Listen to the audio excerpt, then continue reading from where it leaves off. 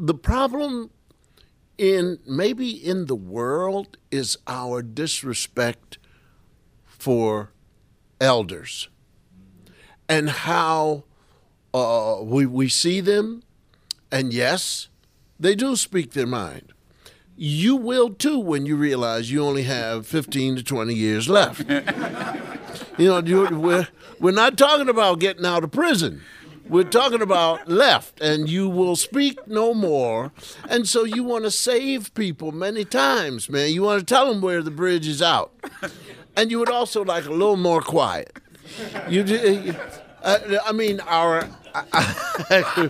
Our glands have subsided.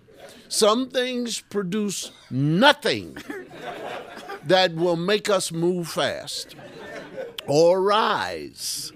So when you get excited about something, last night I was going to this affair, and a group of youngsters in their 20s, and they went by and somebody said something and they all laughed, and there was nothing funny. Not to a 76-year-old man. They're in New York and they're going, well, and they all went, ha, ha, ha.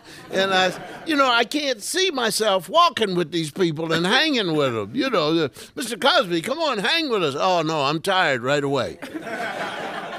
So I want you to know that most of the elders, Joe and myself, thanks.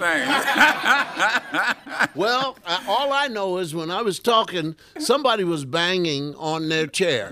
Did you all hear that? No. Did you hear the banging on the chair? Let me tell you. I assumed. I'm talking, Judge.